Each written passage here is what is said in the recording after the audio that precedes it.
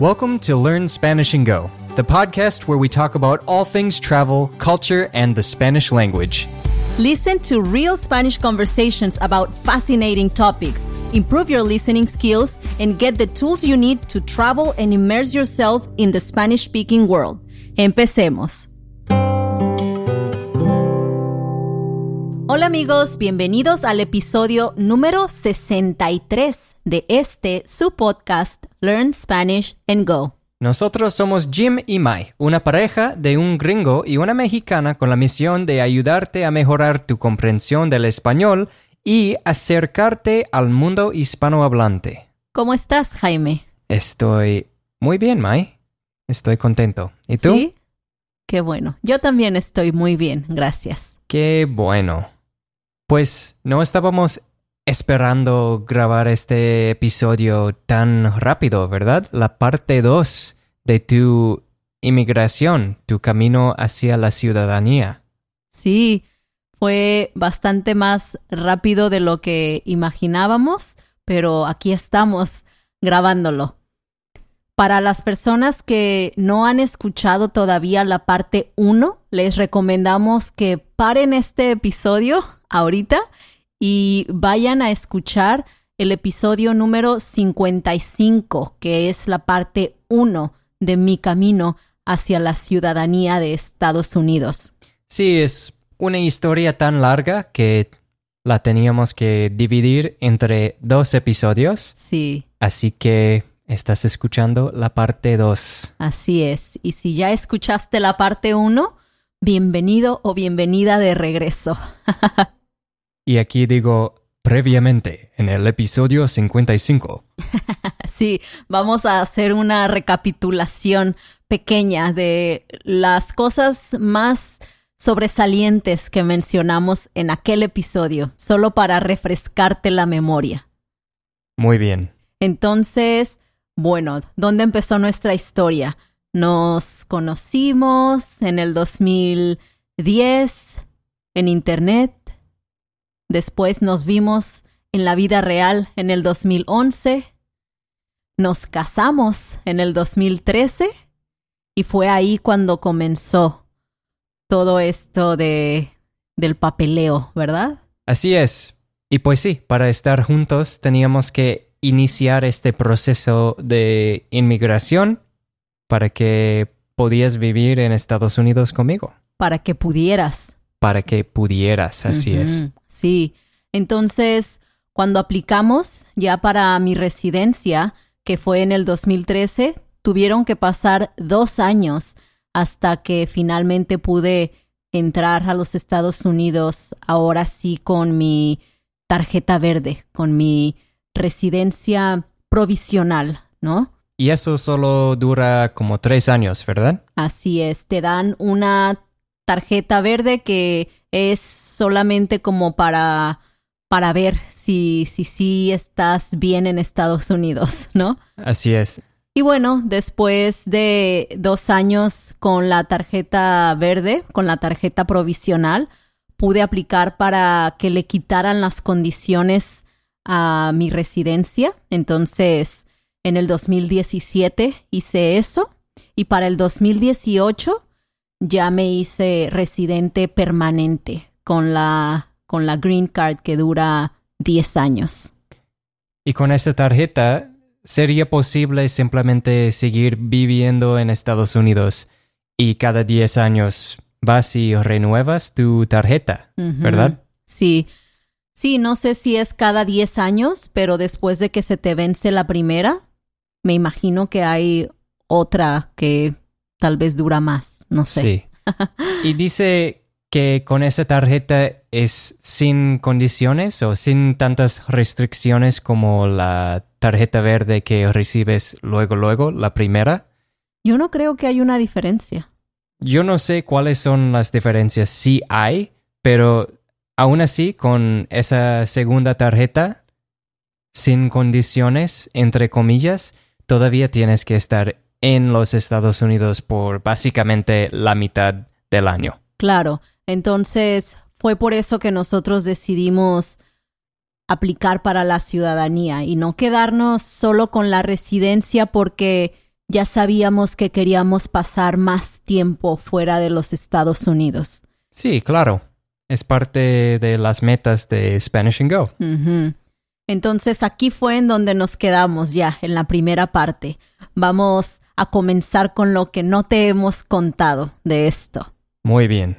Empecemos, como decimos en el canal. Entonces, ya en el 2018 pudimos haber aplicado para la ciudadanía, pero decidimos no hacerlo porque ya teníamos planes de mudarnos a otro lugar.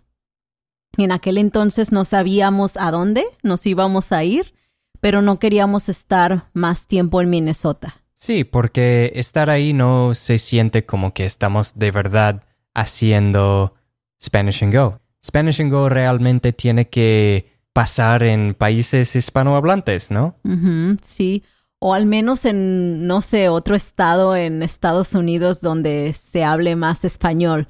Yo me imaginaba como California o Texas o Miami. Florida. Ajá, sí. Entonces, estábamos todavía pensando a dónde nos íbamos a ir.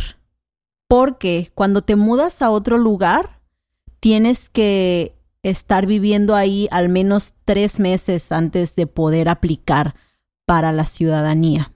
Así que mientras lo pensábamos y mientras descansábamos también, yo creo, de los años previos en los que habíamos estado papeleo tras papeleo tras papeleo para tener la residencia, ¿no? Sí, es muy agotador tener que siempre estar preocupándote sobre, ok, ahora cuáles papeles tenemos que llenar, cuánto dinero va a costar, cuánto tiempo van a tomar en procesar los nuevos papeles. Sí, y no es algo que puedes solo dejar para mañana, porque, por ejemplo, con la ciudadanía, con la tarjeta verde, la primera, la que solo dura 3 años, si no aplicas para renovarla o para quitarle las condiciones, te pueden deportar si la dejas expirar, Sí, ¿no? Entonces, tienes que tener mucho cuidado con las fechas.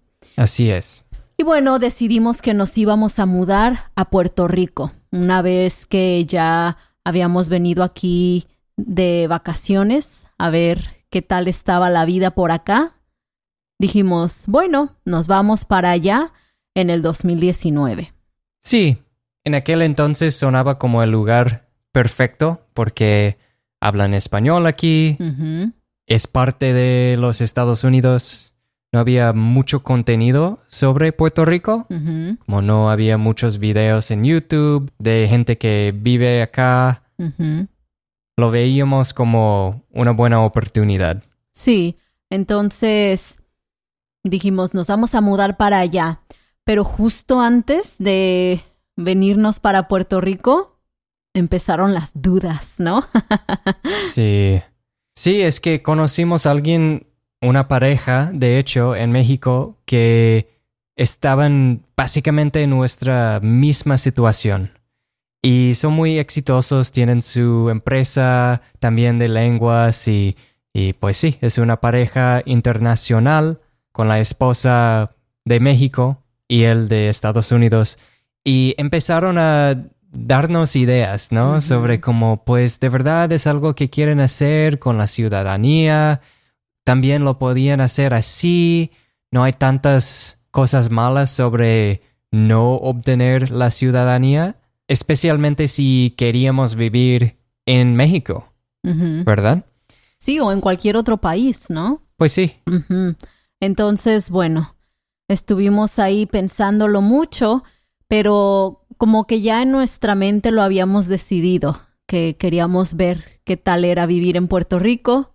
Suena chido, ¿no? Decir, vivo en una isla en el Caribe. Sí, yo también pensaba eso y ahora es como, sí es chido, pero estar aquí no es tal vez lo que te imaginas, ¿no? Hay Como- cosas, sí, hay cositas que hablaremos en otro episodio, Sí, tal vez. sí, no hay que ir por esa tangente. Ujú, sí. Entonces, bueno, llegamos a Puerto Rico aquí en el 2019 y llegamos con un contrato de 6 meses para quedarnos en el sur de la isla.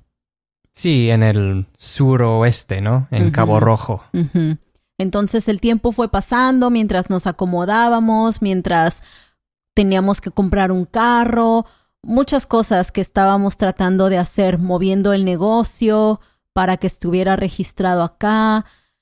Todas estas cosas nos hicieron ir posponiendo la aplicación hasta que ya en un momento decidimos como, bueno, nos vamos a esperar un poco más porque sabíamos que no nos íbamos a quedar ahí en Cabo Rojo mucho tiempo. Sí, es un lugar muy bonito, pero queríamos estar más cerca de amigos, de los grupos Del de aeropuerto. caminata. Sí, también del aeropuerto. Ujú.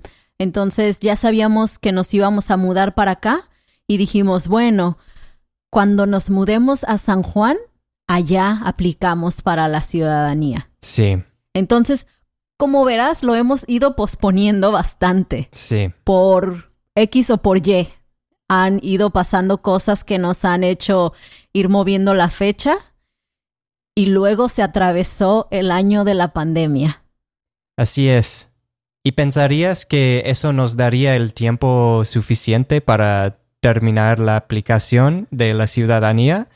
Pero otra vez lo postergamos. Muchísimo.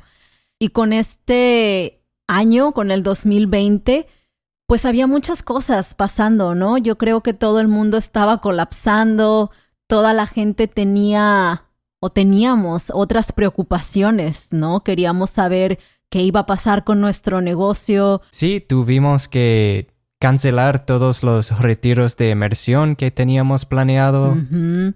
Había mucha incertidumbre. Sí, sí, también todo lo que ganamos de Spanish and Go se partió como por la mitad. Sí, Y teníamos mucho estrés, teníamos mucha preocupación. Estando fuera de México, yo estaba muy preocupada por mi mamá, por mi hermana, por mi papá, mi familia en México, ¿no? ¿Qué iba a pasar con sus trabajos?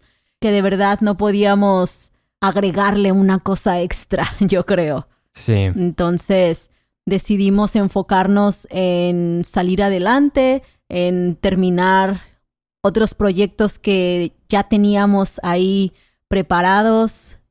Salió el podcast. Sí, lanzamos el podcast. Sí, sí. Y ya, bueno, este año que las cosas se empezaron a tranquilizar, dijimos, bueno, ya, es hora, ¿no? Sí, Aunque sí estuvimos debatiendo mucho todavía si tenía sentido o no. Todavía al final del 2020 estábamos pensando, ¿tiene sentido? pues sí, porque estábamos esperando tanto y era un poco como, pues, ¿por qué? ¿No? Porque sería posible ir y visitar cada país hispanohablante y postergar la inmigración para aún más o simplemente hacerlo en 10 años, ¿no? Como Ujú. yo de verdad no tengo tantas ganas de vivir en Estados Unidos. No tengo nada en contra de mi país, solo estoy en modo como quiero explorar, quiero conocer otros lugares y los dos, así es, ¿no? Ujú. Sí, definitivamente. Hay muchos lugares que yo creo serían muy buenos para vivir en los Estados Unidos, Definitivamente. especialmente si ya queremos tener una casa, una familia, pero ahorita no estamos en esa etapa todavía. Exacto. Entonces, al final de cuentas, decidimos en la primavera de este año aplicar. Y el día 12 de abril entregamos la aplicación, que lo hicimos en línea, ¿no? Sí, en el último momento descubrí que puedes entregar la aplicación por internet Ujú. y eso fue algo que no sabíamos antes. Sí. Tal vez era algo nuevo. Sí, no sé, la verdad, yo nunca había escuchado de esto. Siempre tenía la idea de que el gobierno y todos los trámites del gobierno se tienen que hacer por correo lento, porque siempre el gobierno es como que lo último en actualizar su tecnología, ¿no? Sí, así es. Sí. Entonces, cuando Jaime me dijo, mira, dice que puedes hacer tu aplicación aquí en línea. Lo checamos y sí, entonces en lugar de ir a imprimir un montón de papeles para enviarlos, escaneamos un montón de papeles para subirlos todos junto con la aplicación. Y pues ya, ese día, el 12 de abril, hicimos la aplicación en línea. Sí, brincaste la parte más difícil, yo creo. ¿Cuál? La parte de la aplicación que te pide por cuánto tiempo has estado fuera del país y las fechas. Sí. Y a dónde fuiste. Sí. Por cuánto tiempo. Sí, yo creo que esa es la razón principal por la que estuvimos también tanto tiempo postergando terminar la aplicación.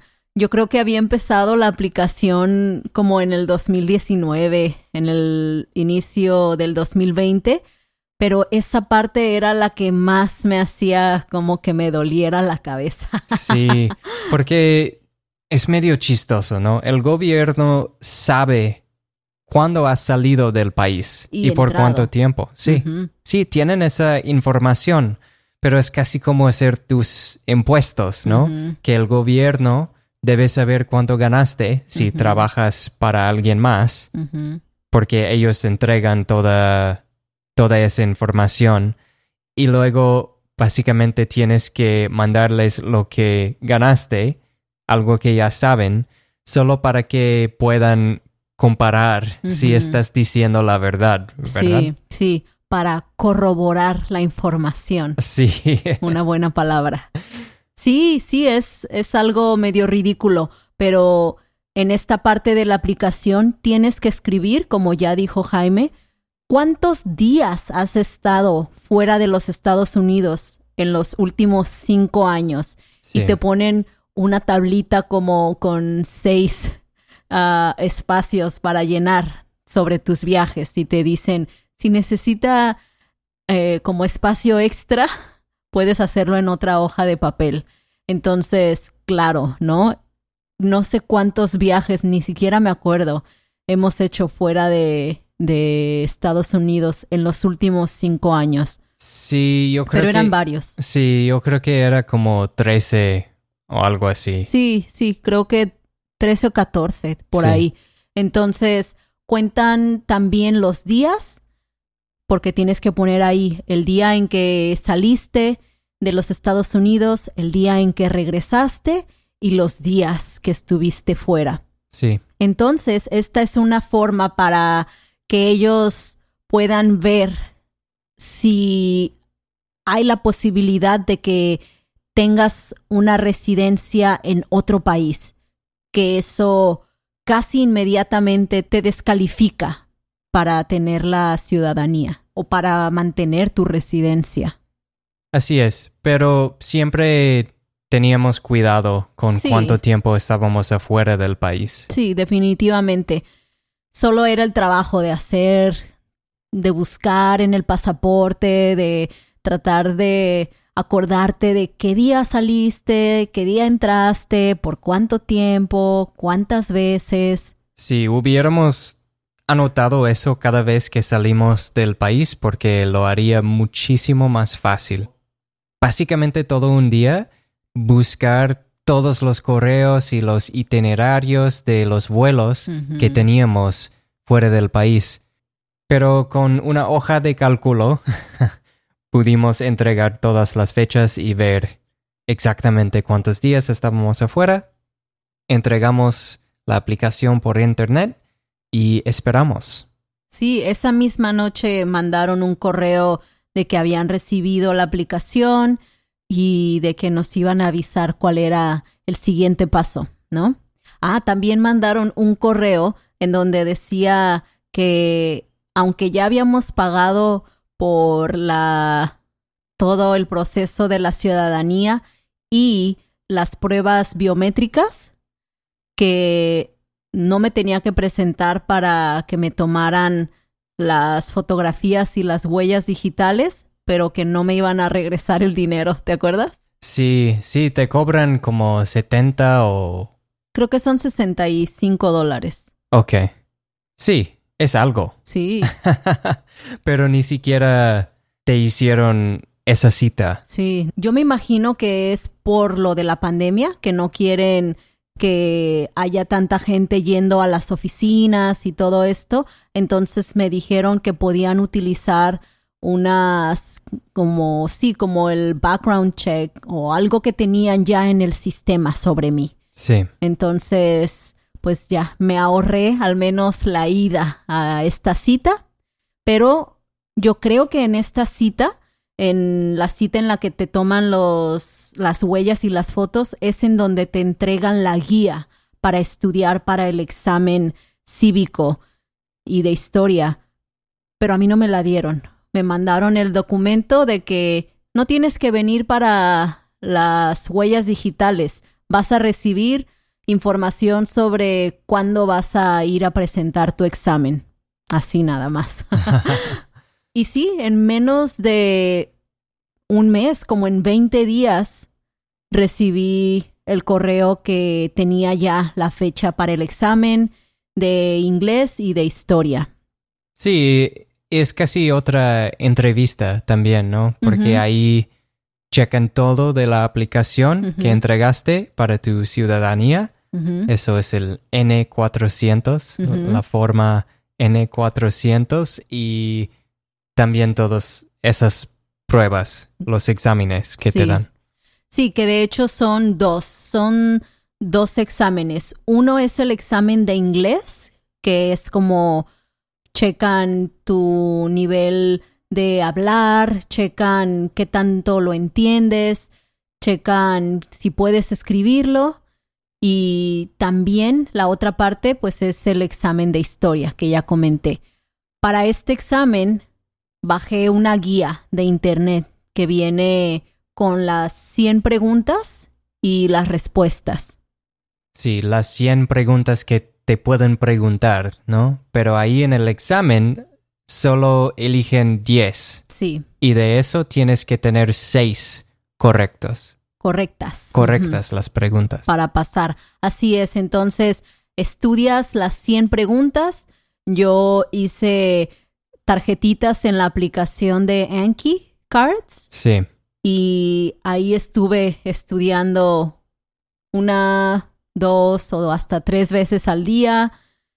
Bien ñoña, ¿no? Sí, de verdad no era necesario hacerlo tanto para ti porque... Sí, bueno, me aprendí las respuestas muy rápido. Sí. Pero me gusta estar preparada. Sí, y tenías casi un mes para estudiar, ¿no? Un poco menos de un mes. Sí, de hecho, justamente un mes, el 4 de mayo, me mandaron el correo donde decía que el 3 de junio era mi examen. Okay, entonces, sí. Justo un mes.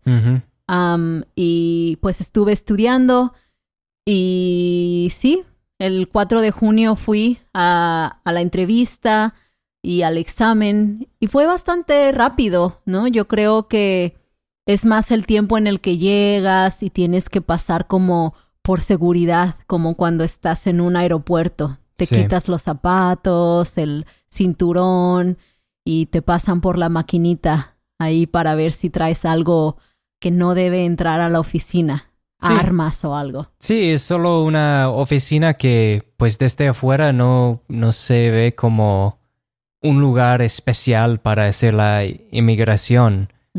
Solo fue un edificio a un lado de Liberty en el centro de San Juan, básicamente. Sí, y ahí no estuve esperando mucho. Fueron como 3 minutos sentada esperando y me pasaron ya a la cita. Solamente había como otras 5 personas también ahí para su entrevista. Y cuando llegas, te hacen que te pares y levantes la mano derecha y digas si entiendes lo que está pasando, ¿no? Que cualquier información que estés compartiendo ahí puede ser usada en tu contra o algo así, ¿no? Como que es ilegal decir mentiras o no sé exactamente cómo lo dicen. Sí. Pero prometes que estás diciendo la verdad. Ajá. Entonces, ya después de esto, comenzamos con el examen de inglés. Creo que fue lo primero que me hicieron. Y el que te estaba haciendo la entrevista era puertorriqueño, ¿verdad? Sí, era puertorriqueño. Y todo es en inglés, como desde que me llamaron y entré ya a la oficina para hacer mi entrevista, todo ya empieza ahí en inglés. Y me acuerdo que las preguntas que me hicieron fueron de las fáciles, ¿no? Lo primero que me preguntaron fue, ¿cuál es uno de los senadores de tu estado? Y eso es fácil porque aquí no hay. Sí, Puerto Rico no tiene ¿Senadores? senadores, sí. Entonces, ahí la primera estuvo bien. La otra que me preguntaron fue, ¿cuál es el nombre del vicepresidente? La vicepresidente en este caso. Me preguntaron qué hizo Martin Luther King. Me preguntaron cómo se llaman los 10 primeros amendments de la Constitución. Me preguntaron también cuáles son los 2 grupos políticos más grandes. Y la última pregunta que me hicieron, no me acuerdo, pero era también una de las fáciles. Y bueno, sí, ya con esas 6 me dijeron que había pasado esa parte del examen. Sí, porque no tenías ningún problema con cualquier de esas preguntas. Sí, no, todas las contesté bien, entonces no hubo necesidad de seguir con las preguntas, ¿no? Después empezamos el examen de inglés. Aquí el hombre me dijo una frase que yo tenía que escribir en el iPad que tienen ahí o en la tableta que tienen ahí. Creo que la frase fue como "The people elect Congress". Sí. Y lo escribí bien, me dijo que, muy bien. Y ahí revisamos toda la aplicación, me hizo todas las preguntas que ya había respondido en la aplicación sobre si pertenecía a una organización terrorista, si había maltratado a alguien por su religión, si había sido deportada, si había cometido un crimen, un montón de cosas. Sí, toda una página de no, básicamente. Sí, así. Y también cosas personales, ¿no? Tu nombre completo, tu número de seguro social, a qué te dedicas. Y él solo iba checando las respuestas ahí en la aplicación. Entonces, ya luego pasamos a la parte de los viajes. Y aquí él nada más checó que ningún viaje fuera de más de 6 meses. Me preguntó sobre mi último viaje fuera de Estados Unidos, que fue este invierno que pasamos en Colima con mi familia y la familia de Jim. Sí, estábamos en México como por 3 meses. Y luego me hizo otras preguntas, ¿no? Sobre la Constitución, si apoyaba la Constitución de los Estados Unidos. Y ya, pues al final no me dijo así ya como que felicidades, eres ciudadana. Me dijo más bien como felicidades, voy a poner tu aplicación como recomendada de aprobación. O sea, ahí mismo no te dicen ya eres ciudadano porque todavía no eres. Sí, porque pues tal vez tienen que doble checar todo, pero luego te tienen que hacer la ceremonia. Así es. Y las cosas pueden cambiar, ¿no? Entre el momento en el que sales de la entrevista y el momento de la ceremonia. Así que te dan todavía más preguntas que tienes que responder el día de la ceremonia para ver si todo sigue bien, como después de tu entrevista, ¿te casaste o te divorciaste? Y sí o no, y ya checas. Después de tu entrevista, ¿cometiste un crimen? Sí o no, ¿sabes? Un montón de cosas, como cambiaste de parecer sobre la Constitución. Y bueno, ya ese día me dijeron que la próxima semana había una ceremonia de naturalización, que si podía asistir, les dije que sí, y me invitaron para que regresara a ese mismo lugar el miércoles 9 de junio, justo una semana después del examen. Sí. Y fui, la ceremonia fue bastante rápida, bastante sencilla. Yo quería estar ahí, no pude. No lo dejaron entrar. Ujú. Sí. Sí, solamente había 10 sillas para las 10 personas que estábamos ahí en la ceremonia. Me tocó la silla número 1. Me llamaron primero para recibir mi certificado y yo era la única mexicana, que eso como que me sorprendió. No sé por qué, me imaginaba que íbamos a ser la mitad de mexicanos. Sí. Pero la mayoría eran personas de la República Dominicana aquí. Sí. Unos cuantos de Venezuela, alguien de El Salvador, alguien de Honduras y yo de México. Y hicimos el juramento, en donde te levantas, también pones la mano derecha arriba y te hacen repetir el juramento, sí, el oath. Sí, no había nada más de verdad que tenías que hacer, que tenías que memorizar ni nada, solo hacer el juramento y ya. Sí, entregar ese documento con las preguntas solo para checar que todo seguía igual desde que me hicieron la entrevista, regresar o entregar mi tarjeta verde y ya, sí, ahora ya tengo mi certificado de naturalización y ya oficialmente ahora sí soy una ciudadana de los Estados Unidos. Felicidades, mi amorita. Gracias. Hemos pasado mucho tiempo preparando todo para este momento, para estar libres, ¿no? Sí. La única cosa que nos hace falta ahora es entregar los papeles para tu pasaporte de Estados Unidos. Ya sé, nunca terminan los papeles. Pero esto y ya. Sí, y estamos muy emocionados porque esto nos abre un poquito más las puertas al mundo. Muchísimo más, sí. Mucho más, sí. Ya no tenemos la necesidad de estar en los Estados Unidos todo el año. Sí, nuestro sueño es viajar a cada país hispanohablante y después podemos hacer lo que sea. Si queremos vivir en Estados Unidos, no hay problema. Ujú. Si queremos vivir un rato en México y luego a Estados Unidos, no importa. Sí. Podemos no estar en Estados Unidos por 20 años Ujú. y regresar sin problemas. Claro, entonces, pues sí, estamos muy contentos de ya finalmente haber terminado este largo capítulo en nuestras vidas y estamos también muy emocionados por lo que viene. Así es. Te vamos a llevar a cada país con nosotros, así que van a escuchar historias y entrevistas de otros países. Vamos a seguir con el podcast cada semana y van a ver más videos que muchas veces van a ser como medios relacionados con los episodios del podcast también, porque podemos mostrar la comida de un lugar en un video y luego hablar sobre eso en el podcast. Así es. Muchas cosas pasando en el futuro de Spanish and Go y esperamos que te quedes aquí y que nos acompañes en todos esos viajes. Así es. ¿Algo más, Jaime?